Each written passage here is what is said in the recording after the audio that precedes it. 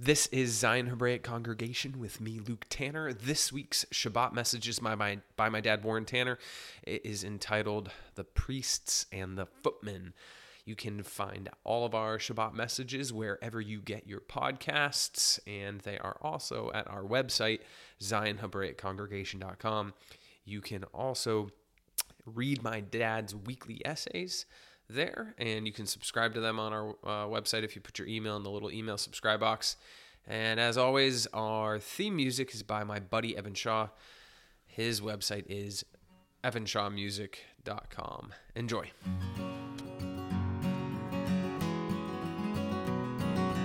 Hey, mighty warriors arise, yeah. Freedom does nigh only away. For soon is the day when we see your face on the mount of your grace and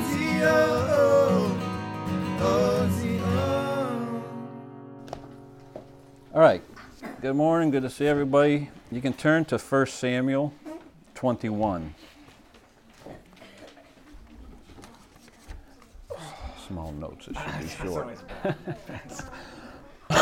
All right, so 1 Samuel 21.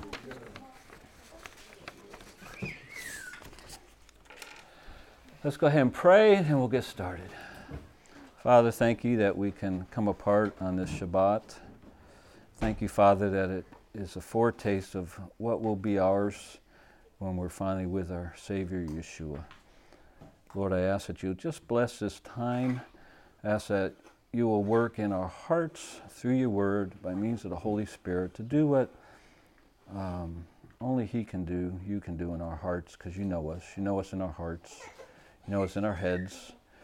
So I just ask that you will make application, and thank you that your word is alive, and it's just not print on a page, but it's the very essence of life.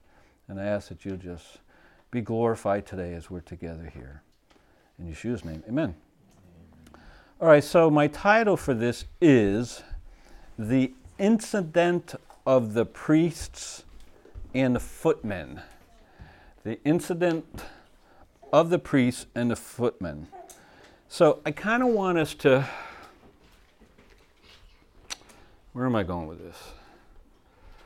I want you to, think, and I'm not meaning that you don't, but to be thinking through this passage, because I want to try to draw our attention to something that I think may be applicable for today, where we are, and maybe where we are headed, as far as prophecy, biblical end times, and things of that nature, though this passage doesn't talk about it.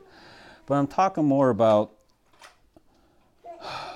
how we view ourselves and our role in the coming days, I guess. So let's go ahead and read. We're going to read the whole thing. We're going to start at chapter 21, and we're going to go all the way through 22. I'll try to be clear and quick as I read this, and we'll just read it without comment, but I need you to get the context. I need you to know where we are, all right? So,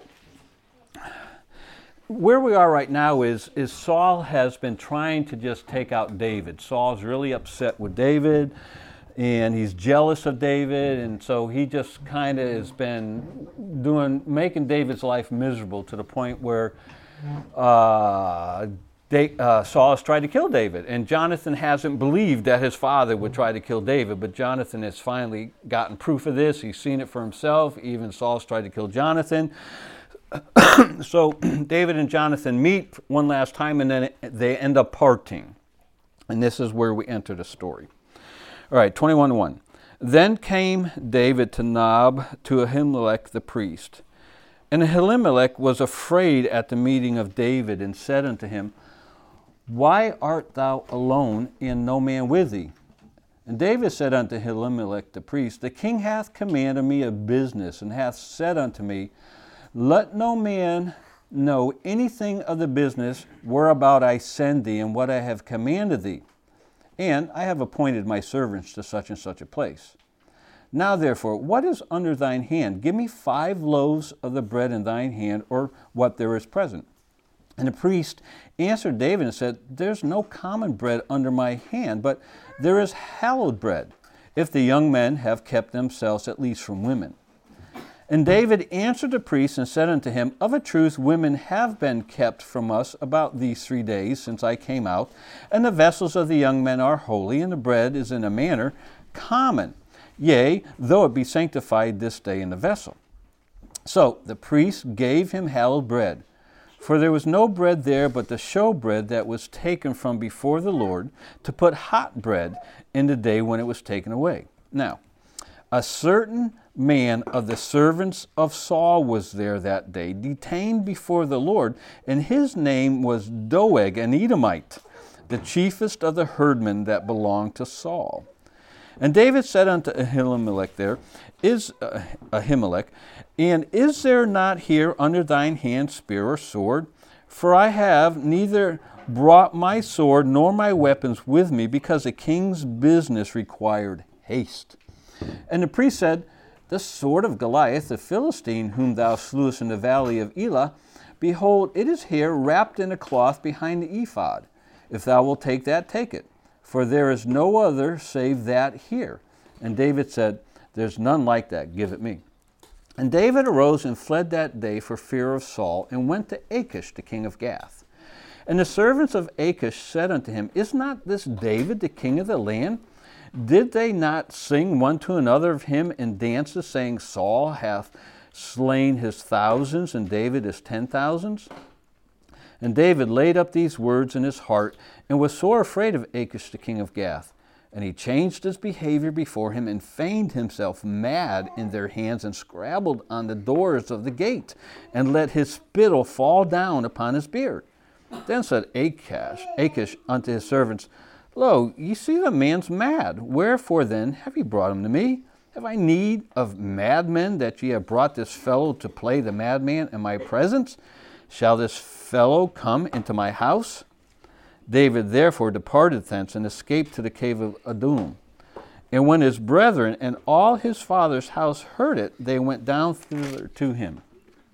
And every one that was in distress, and every one that was in debt, and every one that was discontented, gathered themselves unto him, and he became a captain over them.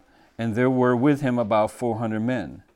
And David went thence to Mizpah of Moab, and he said unto the king of Moab, Let my father and my mother, I pray thee, come forth and be with you till I know what God will do with me.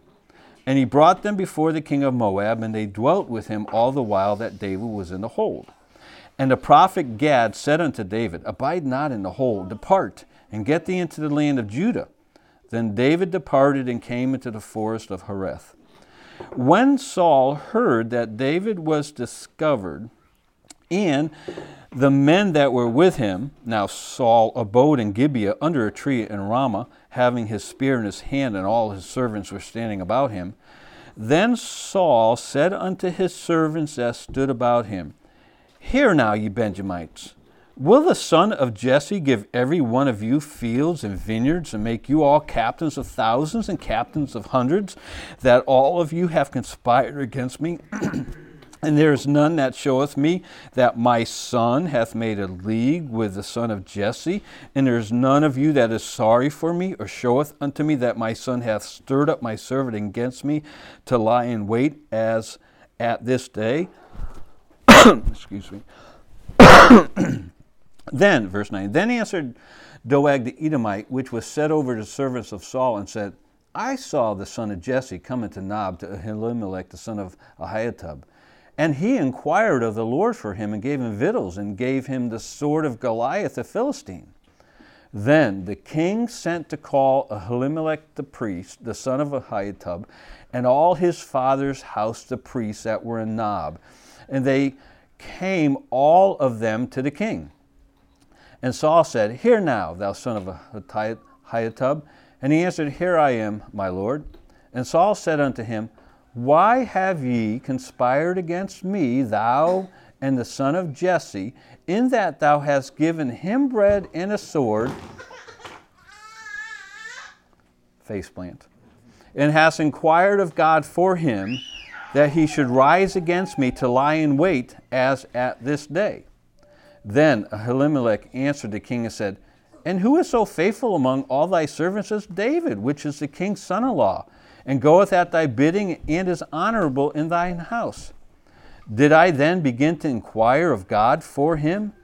Be it far from me. Let not the king impute anything unto his servant, nor to all the house of my father. For thy servant knew nothing of all this, less or more. And the king said, Thou shalt surely die, Elimelech, thou and all thy father's house. And the king said unto the footmen that stood about him, Turn and slay the priests of the Lord, because their hand also is with David, and because they knew when he fled, and did not show it to me. But the servants of the king would not put forth their hand to fall upon the priests of the Lord. And the king said to Doeg, Turn thou and fall upon the priests. And Doeg the Edomite turned and fell upon the priests, and slew on that day 85 people that did wear a linen ephod. And Nob, the city of the priests, smote he with the edge of the sword, both men and women, children and sucklings, and oxen and asses and sheep with the edge of the sword. And one of the sons of Ahimelech, the son of Ahitub, named Abiathar, escaped and fled after David. And Abiathar showed David that Saul had slain the Lord's priests. And David said unto Abiathar, I knew it that day, when Doeg the Edomite was there, that he would surely tell Saul, I have occasioned the death of all the persons of thy father's house. Abide thou with me, fear not, for he that seeketh my life, for he that seeketh thy life, where am I here? 23, abide thou with me, fear not, for he that seeketh my life seeketh thy life, but with me thou shalt be in safeguard. All right, so that's the incident of the priests and the footmen. So I want to draw our attention to verse 16 and 17 of chapter 22. And the king said, Thou shalt surely die, Ahimelech, thou and all thy father's house. And the king said unto the footmen that stood about him, Turn and slay the priests of the Lord, because their hand also is with David, and because they knew when he fled and did not show it to me. But the servants of the king would not put forth their hand to fall upon the priests of the Lord. And then Doeg decides he's going to do it and goes on a rampage and brings a lot of slaughter, death, and destruction. Okay, now, we probably all know, and I'm probably not going to get to it, but Yeshua also relates to this incident in Matthew chapter 12, verses 1 through 8, and we may or may not get there. But this is so important that even Yeshua pulls it up and uses it as an arrow in his quiver to show the Pharisees how pharisaical they are and are turning things flip-flopped around in relation to the Sabbath and other observances. So Yeshua even recognizes this story. And I think that to me is significant, because if it's that important for Yeshua to bring it up, then it calls our attention to it. Interestingly, Yeshua didn't get hung up in his discussion with, did David lie? Should David have lied?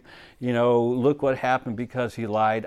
That's not my thrust in all this. And I found it interesting that Yeshua doesn't highlight any of that at all either when he brings it up. But I have a thought here that I want to try to get us to focus on. And this might not impact you at all. It may get you to thinking. You may have already thought about it. I had about halfway, and then I read some commentary, which made me think further on this. I'm the guy that sounds the gong, that cries the alarm. Hey, something's happening on the horizon, and I can't help it. And I just feel like I come, and that's like, do you have anything good to say? And I do, hopefully, in what I have to say. But I'm kind of the guy that looks around and sees where we are right now in the time frame of what God may or may not be doing and what is happening and how things are seeming to be getting ratcheted up here and there. And we're being put in spots in our country and really around the world that we as believers did not think we'd probably see in our lifetime. I never really thought that I would be somewhat in opposition to the governing authorities that are now putting out these directives that have ruined people's lives. Did you know about the suicide there, right there on Dow Street? So, yeah, just this week.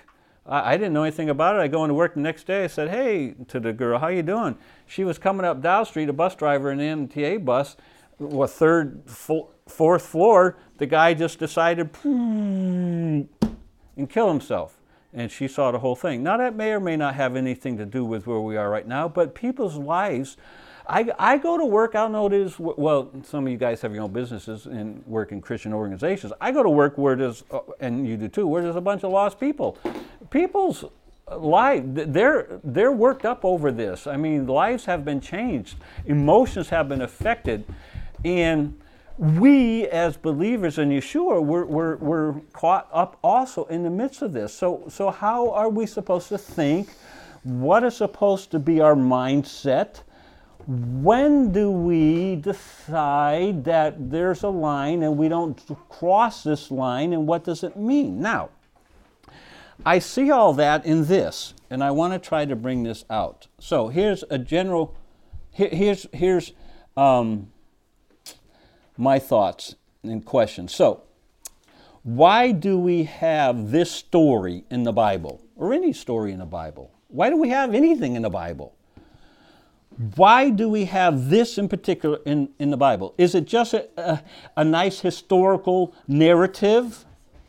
Or is it for also personal application? Well, it's both.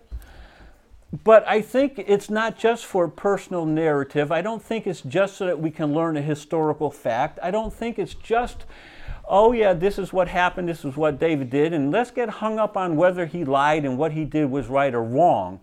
Then, you get over into Yeshua, and so he saw it more, he saw it as a historical incident, but he also saw a practical application of it. So he took a historical incident that, of course, he knew about and wrote about, and it's his word. So he took a historical incident and made practical application in a time frame that was a long time removed from David. So why do we even have the Bible? Is it just, woohoo, this is fun to read and we have knowledge and we can sit around our group and talk and impress one another with what we know, and afraid to open up our mouth and show what we don't know? Or is it meant to kind of infiltrate the warp and woof of our lives? Well, I think that's its point. So when I read the Word of God, it's not just print on a page. It's historical. It happened. It's real. It's the inspired Word of God.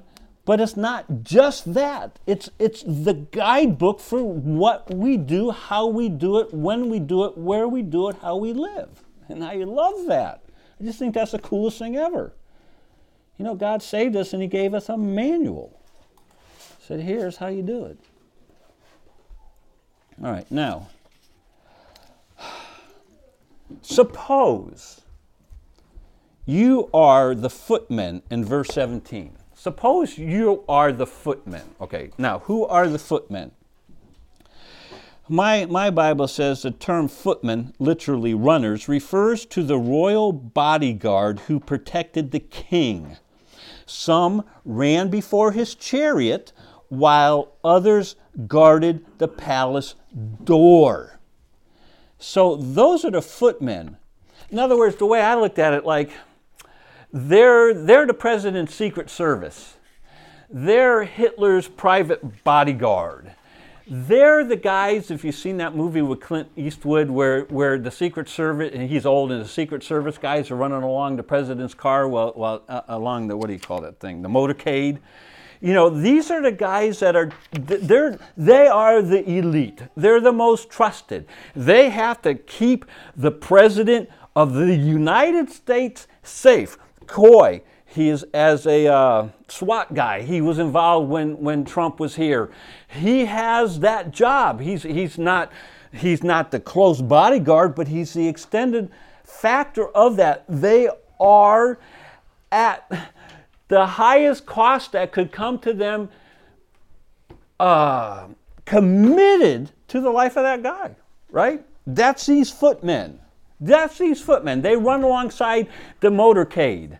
They're running alongside the chariot. They're the ones that are at the door. They're the ones that are out right there in the Oval Office, right around there, however they do it. These are those guys that are up there on the top of the building with the guns that every once in a while you see. That's these guys. So they're not just the bellhops. They're not just the little hang-around guys. These are guys that have been specially chosen.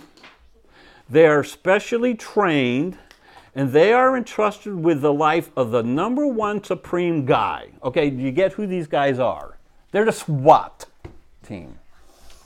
All right, now,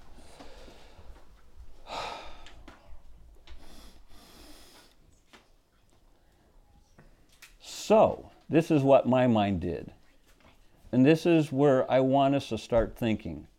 You might not think any of this is relevant, that's fine. And it may not necessarily be in our lifetime. But as I've been trying to say, the end has to get here at some point. There is an end game. It's in here. It's the book of Revelation. It's going to get here. So maybe it's not our generation. Maybe it's our kids, our grandkids. I don't know. But the end will get here. And it appears, to me anyway, that perhaps God is saying, we need to get the troops in shape. We need to get the troops in shape. So, you're the footman, right? You're one of these guys.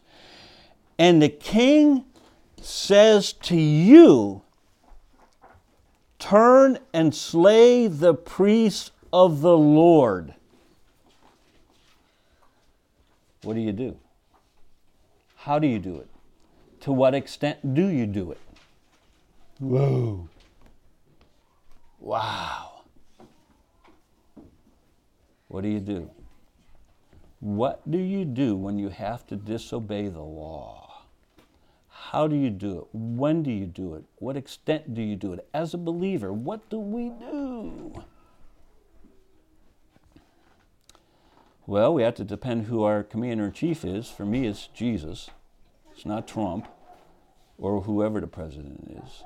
So my first allegiance is to honor my God, my Savior, His Word, and those that have come before me and shed their life's blood and have stood up for the cause of Christ, and it cost them their life. We have a heritage. I think we forget that. We stand upon the shoulders of those who have shed their blood in defense of the faith. Just like the soldiers, we have a country who went off to do battle. And we have this freedom that we have at the expense of their lives. We owe a responsibility to those that have come before us and have paid the ultimate supreme for what our country is supposed to stand for. And what this book is supposed to stand for. So I hope you're thinking, you're a footman. You're there. You're there. So, what do you do? Interesting question, isn't it? Now, the thing that makes a message like this irrelevant is we'll all say to some degree, I'll never be in that spot. No. But you might be in that spot for your family.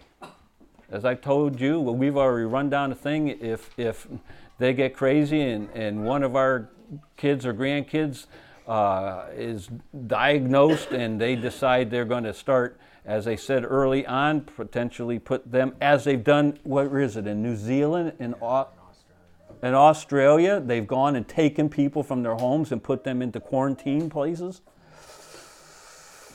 Whoa, so they come for one of your kids? Oh, that won't happen in America. I think we're seeing things that are happening in America we never thought would have happened in America and still may be happening that may not happen here. What do we do, folks? All right, so this footman thing, I don't want to drag it out. I don't want to tell you yet what I would do. what I would do. I'm going to read you some notes, 3 notes here.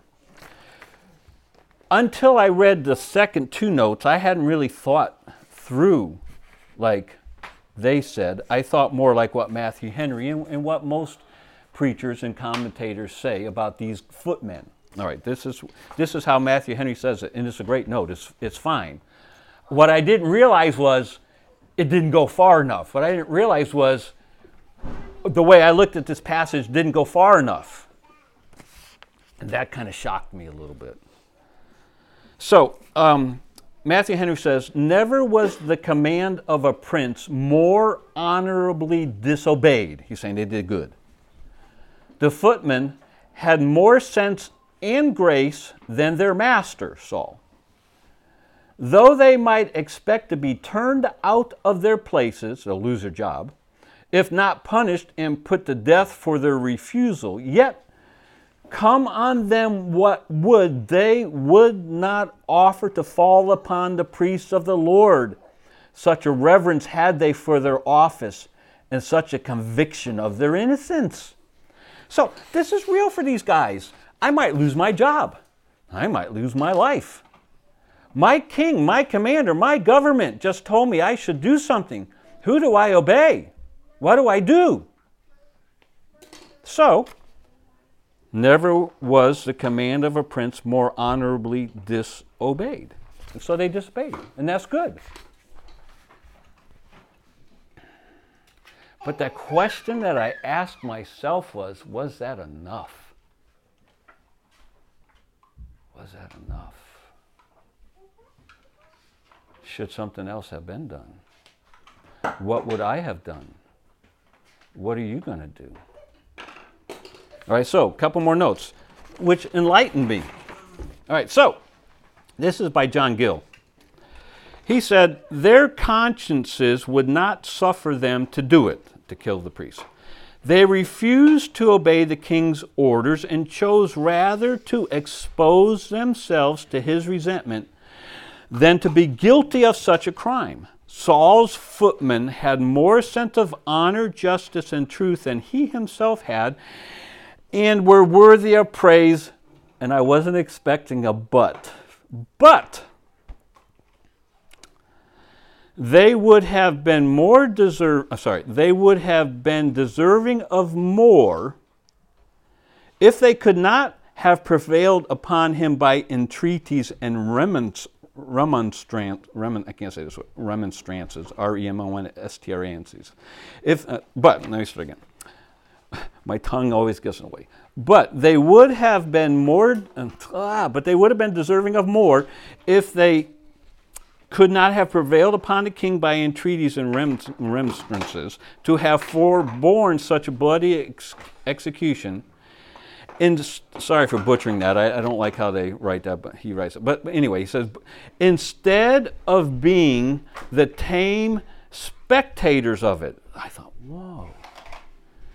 They were tame spectators of what was going on. What would have been better?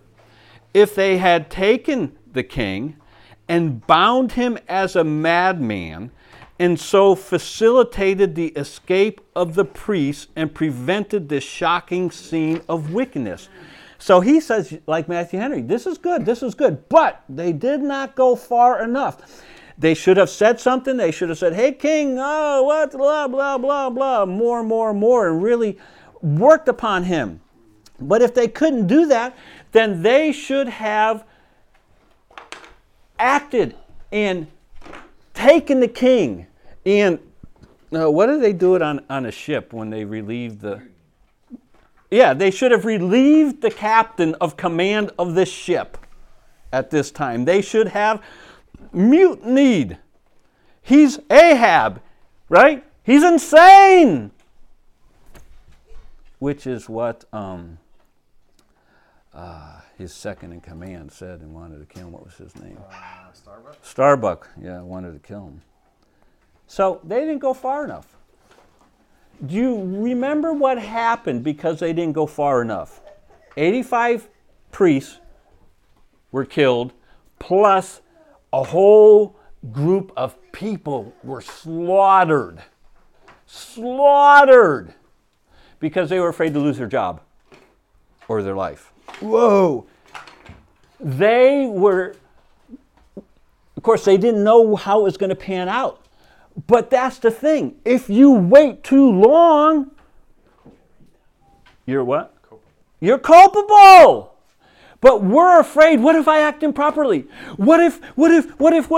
And you know why we get into the what ifs? Because we've not thought ahead of time. And that's what I'm trying to do here. We have to start getting our hands out of La La America land and start seeing what God has given us in His Word as tools in our quiver to prepare us for what we're not even beginning to think might happen. And we're not going to... Coy, well, how do you say it? You will rise to the level of your... You never rise to the level of your expectation. You fall to the level of training. Right. Interpret that for me. It means you don't actually perform the way you would imagine or think that you actually will in any given situation. You will only perform to the level in which you have practiced for whatever particular situation presents itself. So, tell me if I'm right. So, automatically, if you don't have something already happening, it puts you in this moment in which you hesitate. Yes. But training, pre-thought, says you know what to move when. Yes. So, it's that moment in time I'm talking about where word says, what do I do, what do I do, what do I do? And something goes haywire. One more note. Benson, he said, in this, undoubtedly, they were praiseworthy, but number 2 hit me. But had been more so had they courageously taken the part of these innocent persons, the priests, the same word, and remonstrated, spoke to Saul, against his cruelty, as contrary to all the laws of God and man. And if their reasons and prayers had been ineffectual, they should have treated this command as a dictate of Saul's melancholy or evil spirit, and have given the priest some opportunity to escape out of his hands, instead of standing tamely to see them fall contrary to all laws, divine or human, by the hands of a ruffian, the minister of a tyrant's cruelty. Have you ever wondered why, and I bring this up a lot, thank you, the Jews got to the point, you've all seen the pictures where it's like they've been through hell, and they've seen family members and everything, they've been kicked out of their houses, out of their lands, and they're standing, of course I know physically at this point they're worn down, but how could they have gotten there to where they're on the edge of the thing with the gun behind them and they're going to fall on top of all the other corpses that had just been shot? How did they get from there to there?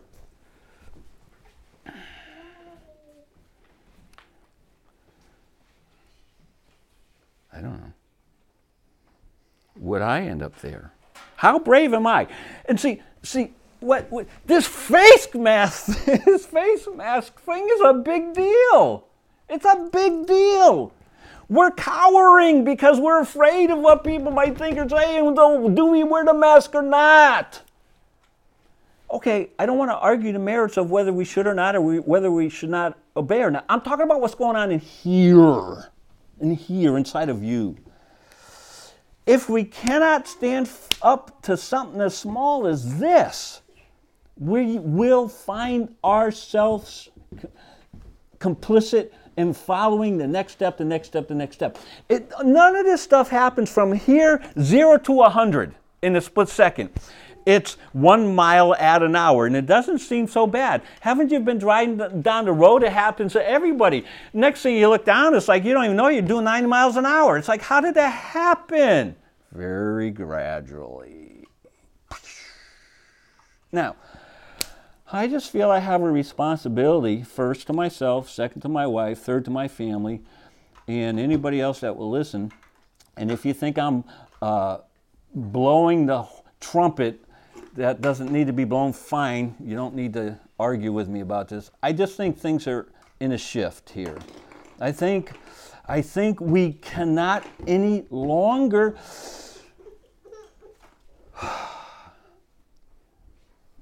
view life as we once used to. Doesn't mean got to be miserable, unhappy, can't enjoy life. I'm not saying that. I'm not saying you have to be worn down, beat up. God has saved us for such a time as this, and whether we realize it yet, He has equipped us. We might not know it yet, but He's equipped us. Internally, we're here for now. Just like Ruth was there when she needed to be there, and that's why David said, hey, I'm going to drop my family off in Moab. The reason he could do that was because he had family there, family ties. God is preparing us. There's stuff in us. But for me, it doesn't get unleashed until I see it in this book. So what would I have done?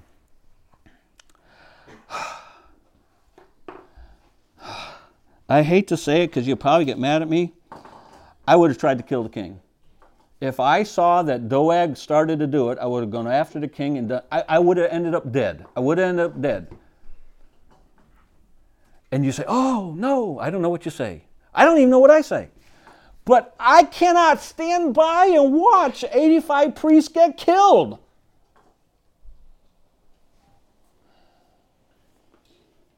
Is this hyper-exaggeration as to what we might face? I don't know. But none of us want to get killed, but Revelation talks about the souls under the altar. I've said it many times, God, when are you going to avenge us? Hey, I got more of your brothers and sisters that have to get killed. Please hang tight. It's going to get bad. Do you realize how bad it has to be that the two witnesses in Revelation get killed?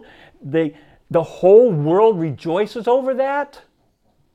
The whole world rejoices over the death of two people that came with the message of God to bring them salvation and deliverance. And the world had gotten to such a state. Not everybody, obviously, but everybody's clapping and rejoicing.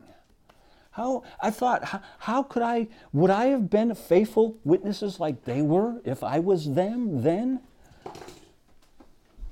This is how I try to look at stuff. So, now, with all this said, this doesn't depress me. When I have a course of action, then I am set free.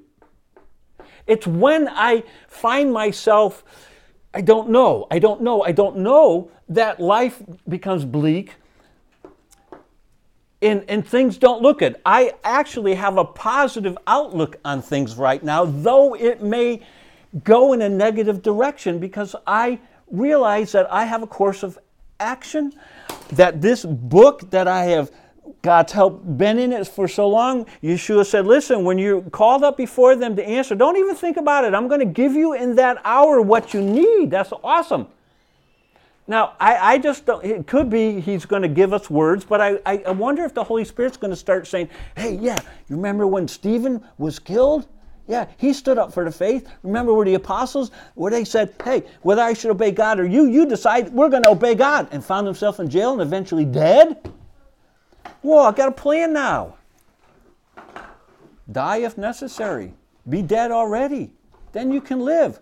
Who's the guy in the Band of Brothers? Who? Yeah, but the other guy. Anyway, the other guy says, you can't live as a soldier until you already consider yourself dead. Then you can do what you're supposed to do. See, there's liberty in this sort of stuff. So, you don't have to tell me what you would do. And you don't really have to tell me that I'm doing wrong. That's not even the point. I don't want to debate any of this. I'm glad to talk about it. But if this is one of those things I feel like I'm going to get really smacked upside the head in disagreement. And that's all right. But my point more is, don't focus on me. What would you do as a footman? What will you do when your government, when your something says, hey, amongst yourself you can talk about Jesus. This is what the apostles went through. We don't want you to spread this out there. Don't go out into the populace and talk about this. If you want, you can talk about it about yourself. Sorry, we've got a commission. We're going to go out there and we're going to talk about this. We're not going to stop meeting. We're not going to stop doing what our commander-in-chief, our heavenly commander-in-chief told us what to do. If there's consequences, we'll suffer for it. Yeah, this is real stuff. But you see, you have to have some of this in you already so that it's like what Coy said. You don't hit this area of pausality. I don't know what to do. Think ahead. Fathers, you have a responsibility. Husbands, you have a responsibility. May not be what I'm saying, but you still have a responsibility. We need to have our troops prepped. Anyway, so that's it. What would you do if you were a footman? Let's pray. Father, I thank you for your word. Thank you for the, I think the dual aspect of this for me personally. One, it just took me by surprise. Two, I had to place myself in it. And then three, having to wrestle through with this, to realize that this is in your word for a reason, and even Yeshua pulled it up when he needed it. It said to me that there's some significance to this. And, and the fallout and the ramifications of it all, it just was staggering to me. But it was so liberating, actually, for me. I don't know. Thank you for the positive that came out of all of it for me, though I had to wrestle with myself and wrestle with obedience to you and ask myself some hard questions and think beyond what I normally would want to think. But thank you, that's what your word does for us. And I just thank you that you love us enough to give us stuff like this. I mean, from our perspective, tucked way back here in 1 Samuel, how many thousands of years ago. And thank you, Father, that you love us that much, that you gave us a book that is relevant for all times. And I just ask that you would somehow make application, and your will be done in Yeshua's name. Amen.